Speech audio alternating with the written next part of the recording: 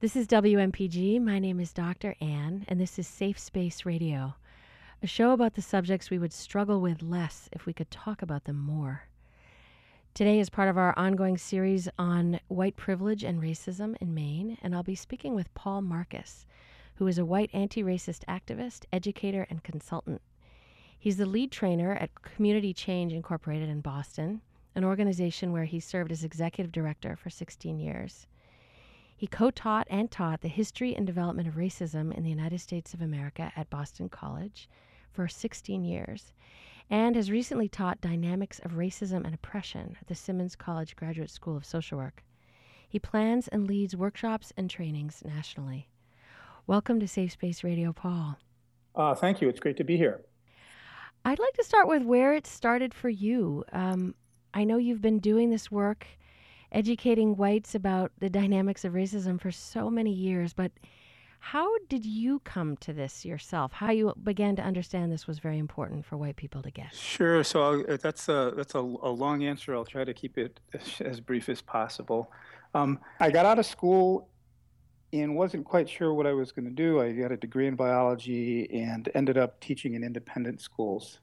And I did that for 16 years, both in the United States and in England. And through that process, there was always a discomfort that I felt, and that was certainly a discomfort around class issues, although I didn't realize it at the time. But my last job, I was teaching at a private day school in New Hampshire, and I was put in charge of a process they were going through called the Multicultural Assessment Plan, which was the National Association of Independent Schools had a tool to examine where schools were around multicultural and anti-racist education. And it was like going through an accreditation process, and you did an internal study, and then a team came. And in going through that process at the school, in going through some trainings and learning a lot at that time, I really began seeing things that I felt other people weren't seeing. And I know this is a similar experience, and in fact, it's an issue that happens with white folks all the time, that you start seeing this and you become like a reformed alcoholic, and you don't realize that you've been given an analysis through which to look at the world, but you think you have been given a club to beat people over the head with. And so through that process, I got marginalized pretty quickly. And I think that can happen oftentimes when people are trying to do the work internally in their own organization. And I realized that I wanted to do this work. And at the time, I was working with the New Hampshire Central America Network. And the co-director there said to me, well, if you want to do this work, you have to meet Horace Seldon. And Horace Seldon is the founder of Community Change. He founded it in 1968. And I went down to Boston and met Horace and decided to leave teaching. And I came and started volunteering at Community Change and did some consulting work, although I kind of defined myself as self-unemployed during that period of time. And I had the good sense to know, while I felt very comfortable and capable in terms of teaching, I'm not sure why, I had the good sense to know that I needed to learn a lot before I stepped out and began doing this kind of work, because I felt I understood I could do much more damage than good. Well, let me ask you to jump in there, Paul, because I want to come back to that moment where you realized you were kind of using your new knowledge as a club to beat people with, Mm-hmm. and that ended up resulting in you getting marginalized and not taken seriously. 'Cause I think that happens so often. Can you tell me how that you were actually doing that? How were you beating people with a club? Well, I was seeing things and naming them, and I didn't yet have the knowledge. We always talk about developing knowledge, skills, and dispositions around this work, and I wasn't very far along in any of those three areas.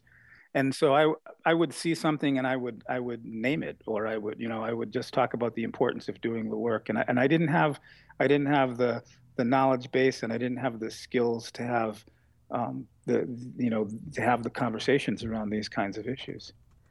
So what's the kind of thing you would see and name? I would see just a lack of interest in the issues, and I would be trying to name how significant and how important it was for the school to be dealing with these issues and the impact, but and I didn't have all the answers yet to do that. And I think I would push people away. And it wasn't just my I think it wasn't just my sort of evangelism that got me marginalized. I think this can happen with anybody um, who isn't strategic enough. And I think I just didn't have the knowledge for that strategic to build to build that process gradually rather than to take it head on. So I'm not sure I have any really specific examples, but I think that would be a good one. I would just talk. How can you not see this as important? Or I'd talk about some issues in like the history curriculum, or I'd name some things in the way the history was being taught. Or I'd probably throw James Lowen's "Lies My Teacher Told Me" at someone and say, read this. I see. I mean, I think about when I was in the height of my, sort of Central American human rights activism. I think I could get really self-righteous in a way that was very off-putting. Do you feel like you went through a self-righteous phase? Yes, I certainly did.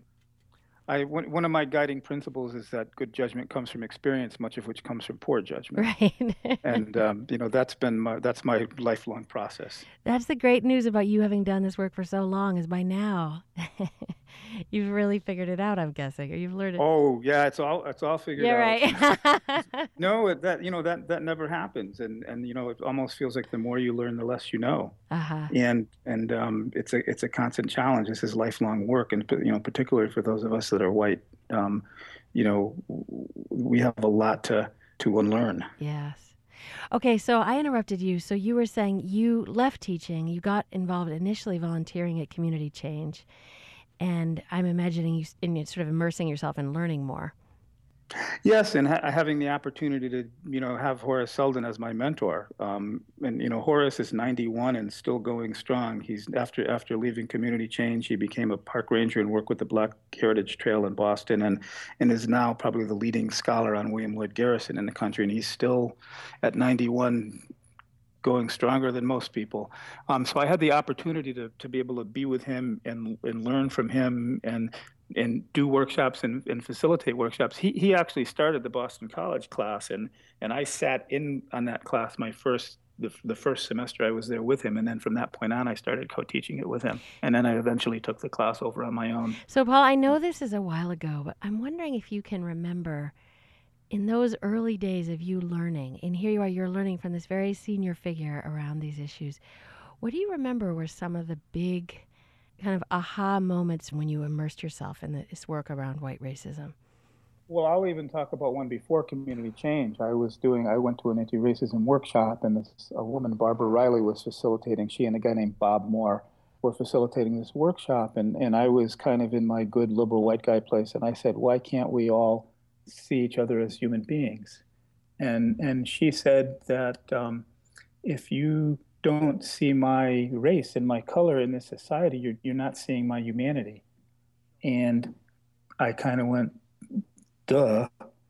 And it's another piece I've sort of been, I don't know if it's fortunate about or not, but for me, I was sort of angry at myself for not seeing it, but I've never felt guilt or shame around this, because one thing that became clear to me early on was that I was born into this system, and so I didn't have any control over that. What I did have control about is how I responded once I understood, once I understood what was going on. So she says to you, if you don't see my race, you don't see my humanity. And you say, duh, but what do you think she meant? Well, now that happens, I get that question often in workshops, and it's really interesting when a woman asks that question. There's not the quite same answer for a white man, but when a white woman asks that question, I can respond and say, that's really interesting, and I agree with that, and and I don't see you as a woman, I just see you as a person. And she gets it. She starts laughing. And, so because we have to, there's so much more context here, so that I have to talk a little bit about how I understand race and racism to even answer that question. Okay, please do. So first of all, we know that race isn't real in the sense that there's no biological reality to race. There's a biological reality to skin color and physical appearance, but we know from years of looking at the human genome now, and my biology background helps me a lot in this. I have a strong interest in this area of this work. That there's no genetic correlation to the groups that we have assigned and made up as races. There's no genetically black person, no genetically white person. So that race is a social construct. Okay, and let me just, because I've been talking to people about that, and I get a ton of pushback. So I want to, the question that I keep getting when I raise that is, well, if there is, genetic coding for skin pigment and color of the skin, then what do you mean by there's no biological basis for race? What's the difference? Well, the assumption what race is not the skin color. Race is the meaning that we've given to the skin color. Okay. So, John Powell has a great quote that race isn't real like money isn't real. That a dollar bill doesn't, it's a piece of paper, and it has value because we give it value. It's what it represents to us. Exactly. So there's absolutely no biological. I mean, we can talk a lot about the science of that, but there's no genetically black person. In fact, if you go to Africa and if you just look at the genome in Africa, there I don't know the exact number, but it's in the mid to high 80s.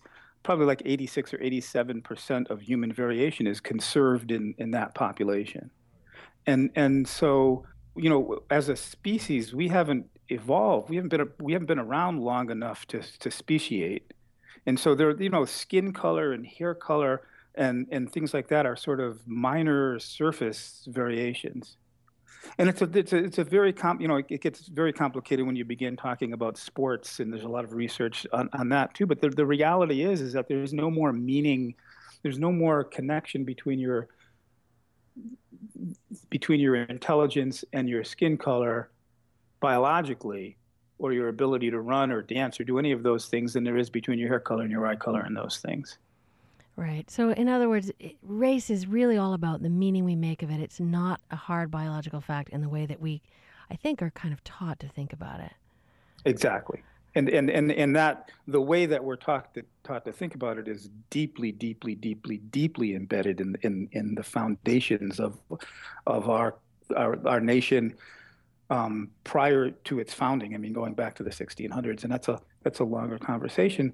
And so then when I get back, and I the other major transformation for me was understanding racism in a very different way.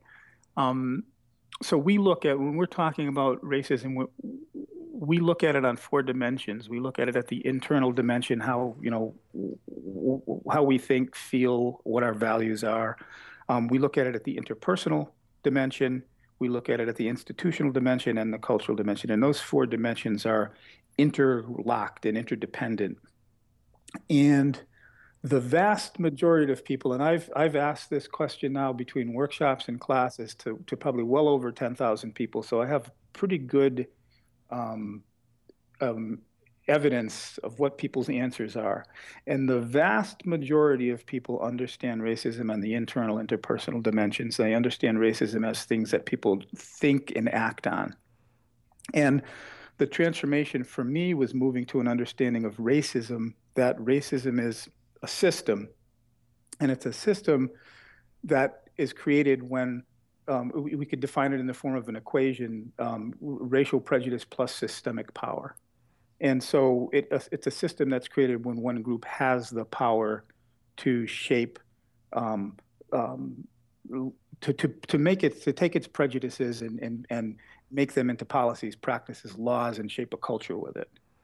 And so for me, that was a massive transformation.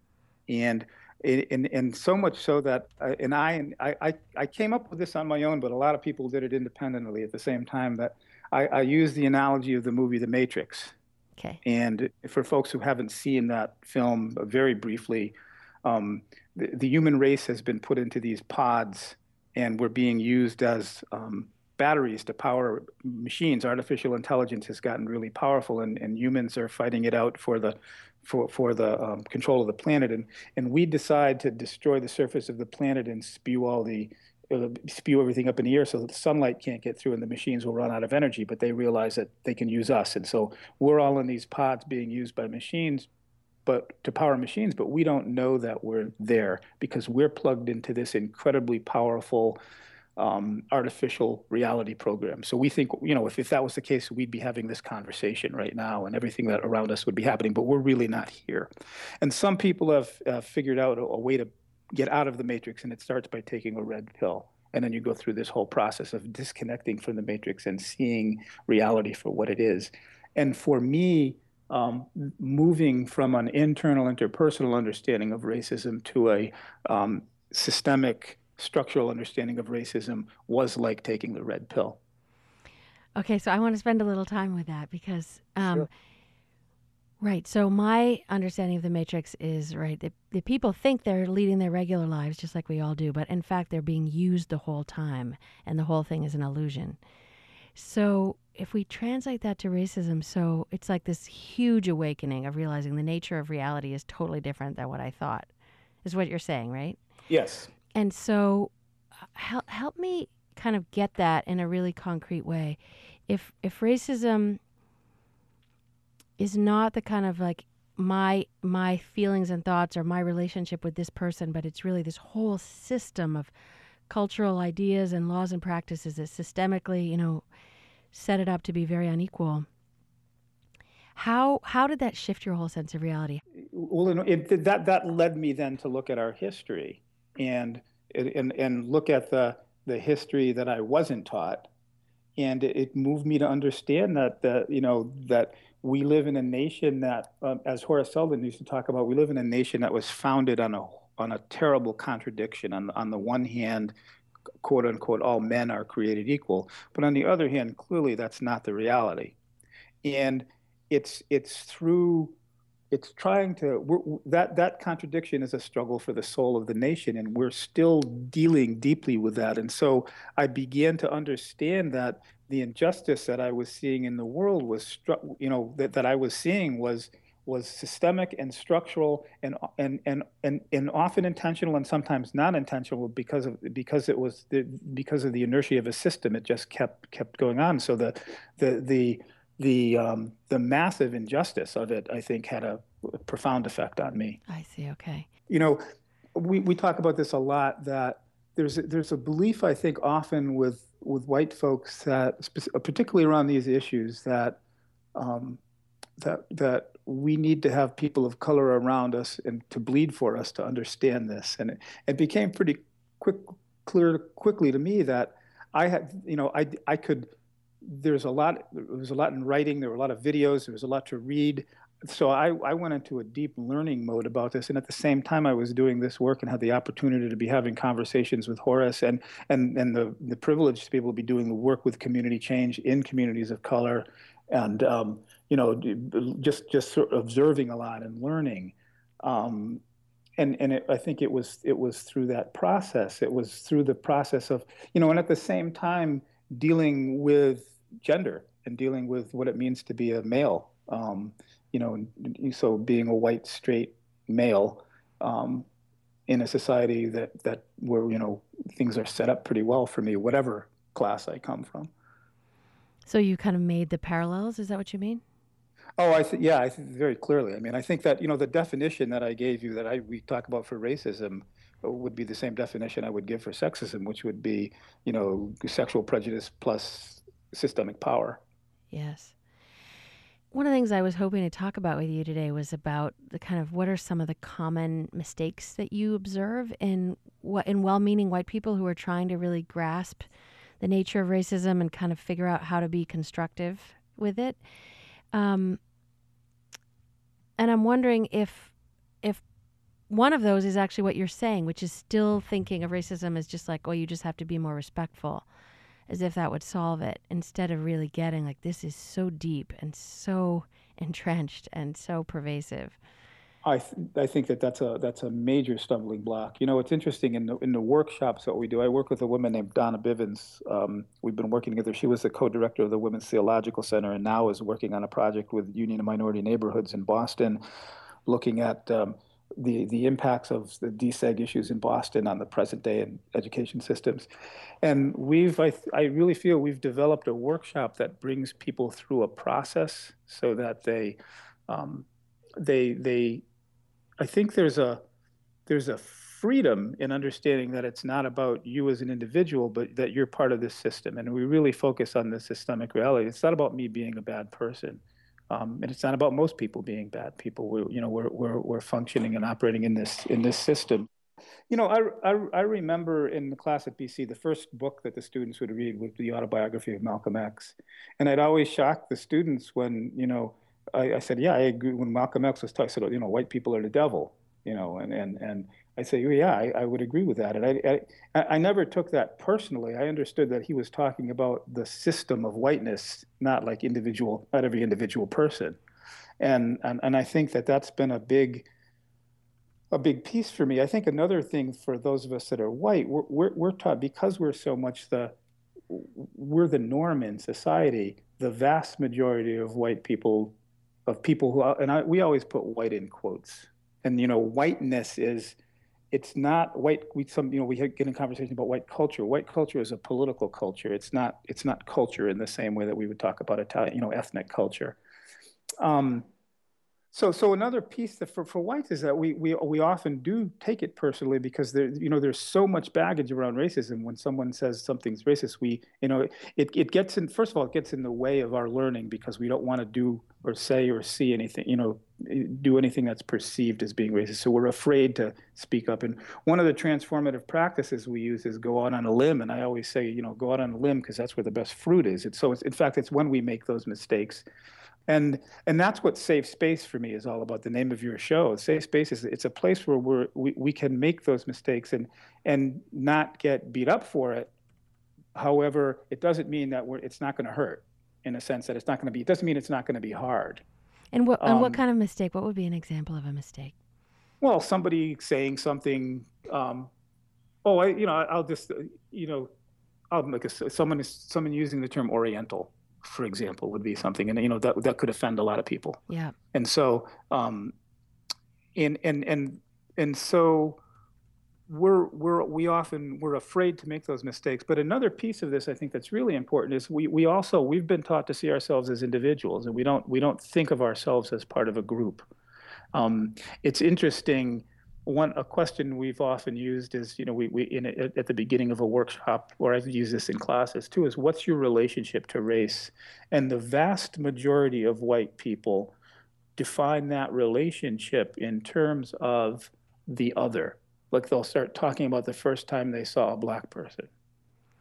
And again, I probably would have done that before going in, before having a taste of the red pill. And now my answer to that is my relationship to race is I'm sitting in my house on a Friday night. I'm a little kid, and the Flintstones are on, and I'm sitting in a chair, and my parents are there, and I'm just living. And I'm becoming white in a sense. And so a big stumbling block for a lot of white folks is not realizing that we have a race, and that race is a significant piece of who we are. So that when we ask that question, very few white people have race in one of the. If we ask people to talk about what the major aspects of their identity are, very few white people I find name race as one of those primary identities, and that's very telling. And what does it tell you?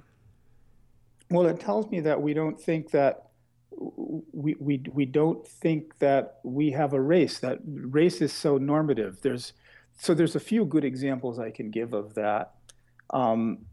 And it ties in with this issue that we believe that we have a colorblind society, that's a that we live in this meritocracy that's colorblind. So, wow, there's a whole lot of context here. So let me give you a little bit of history. The term colorblindness goes back to the Plessy-Ferguson decision in the 1890s, and And Justice Harlan made his famous dissent when they ruled on Plessy Ferguson. And we all know, because he said that in the eye of the law, there is in this country, there is no superior dominant ruling class of citizens. And that was a profound statement at that time. But if you go on to read the rest of his decision, later he says, the white race deems itself to be the dominant race in this country, and so it is in prestige and achievements in education and wealth and power. So I doubt that it will not continue to be for all time if it remains true to its great heritage and holds fast to the principle of constitutional liberty. So we live in this place where we believe we're colorblind. Right. So the contradiction even in what he says internally for him is on the one hand saying there's no one who's dominant, and then basically saying we are the greatest. Exactly. Effectively. Exactly. Yeah.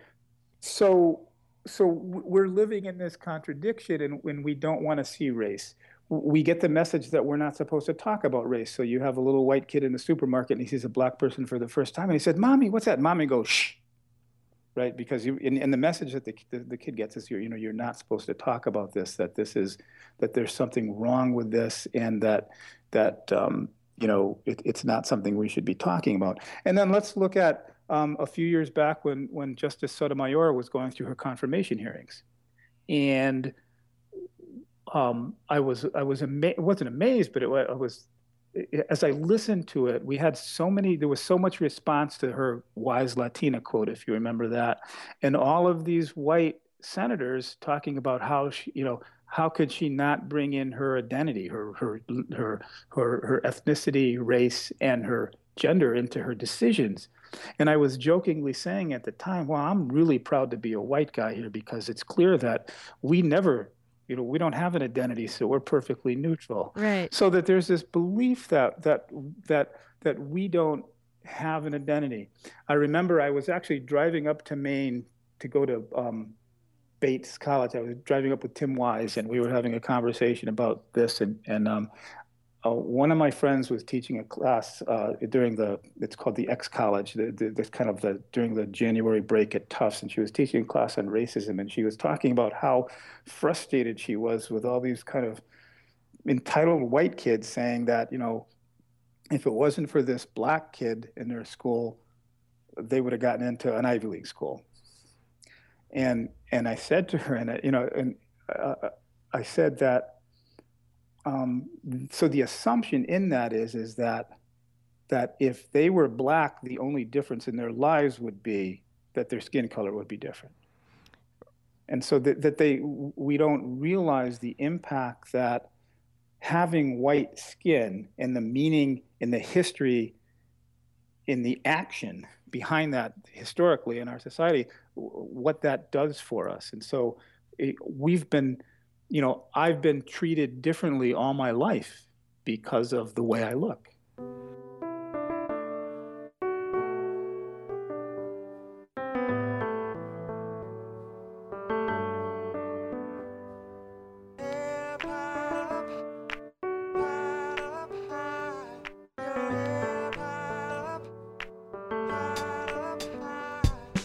That was part 1 of my interview with Paul Marcus. Tune in next week for part 2, in which we'll discuss more of the recent history of white affirmative action in the form of the GI Bill and other programs.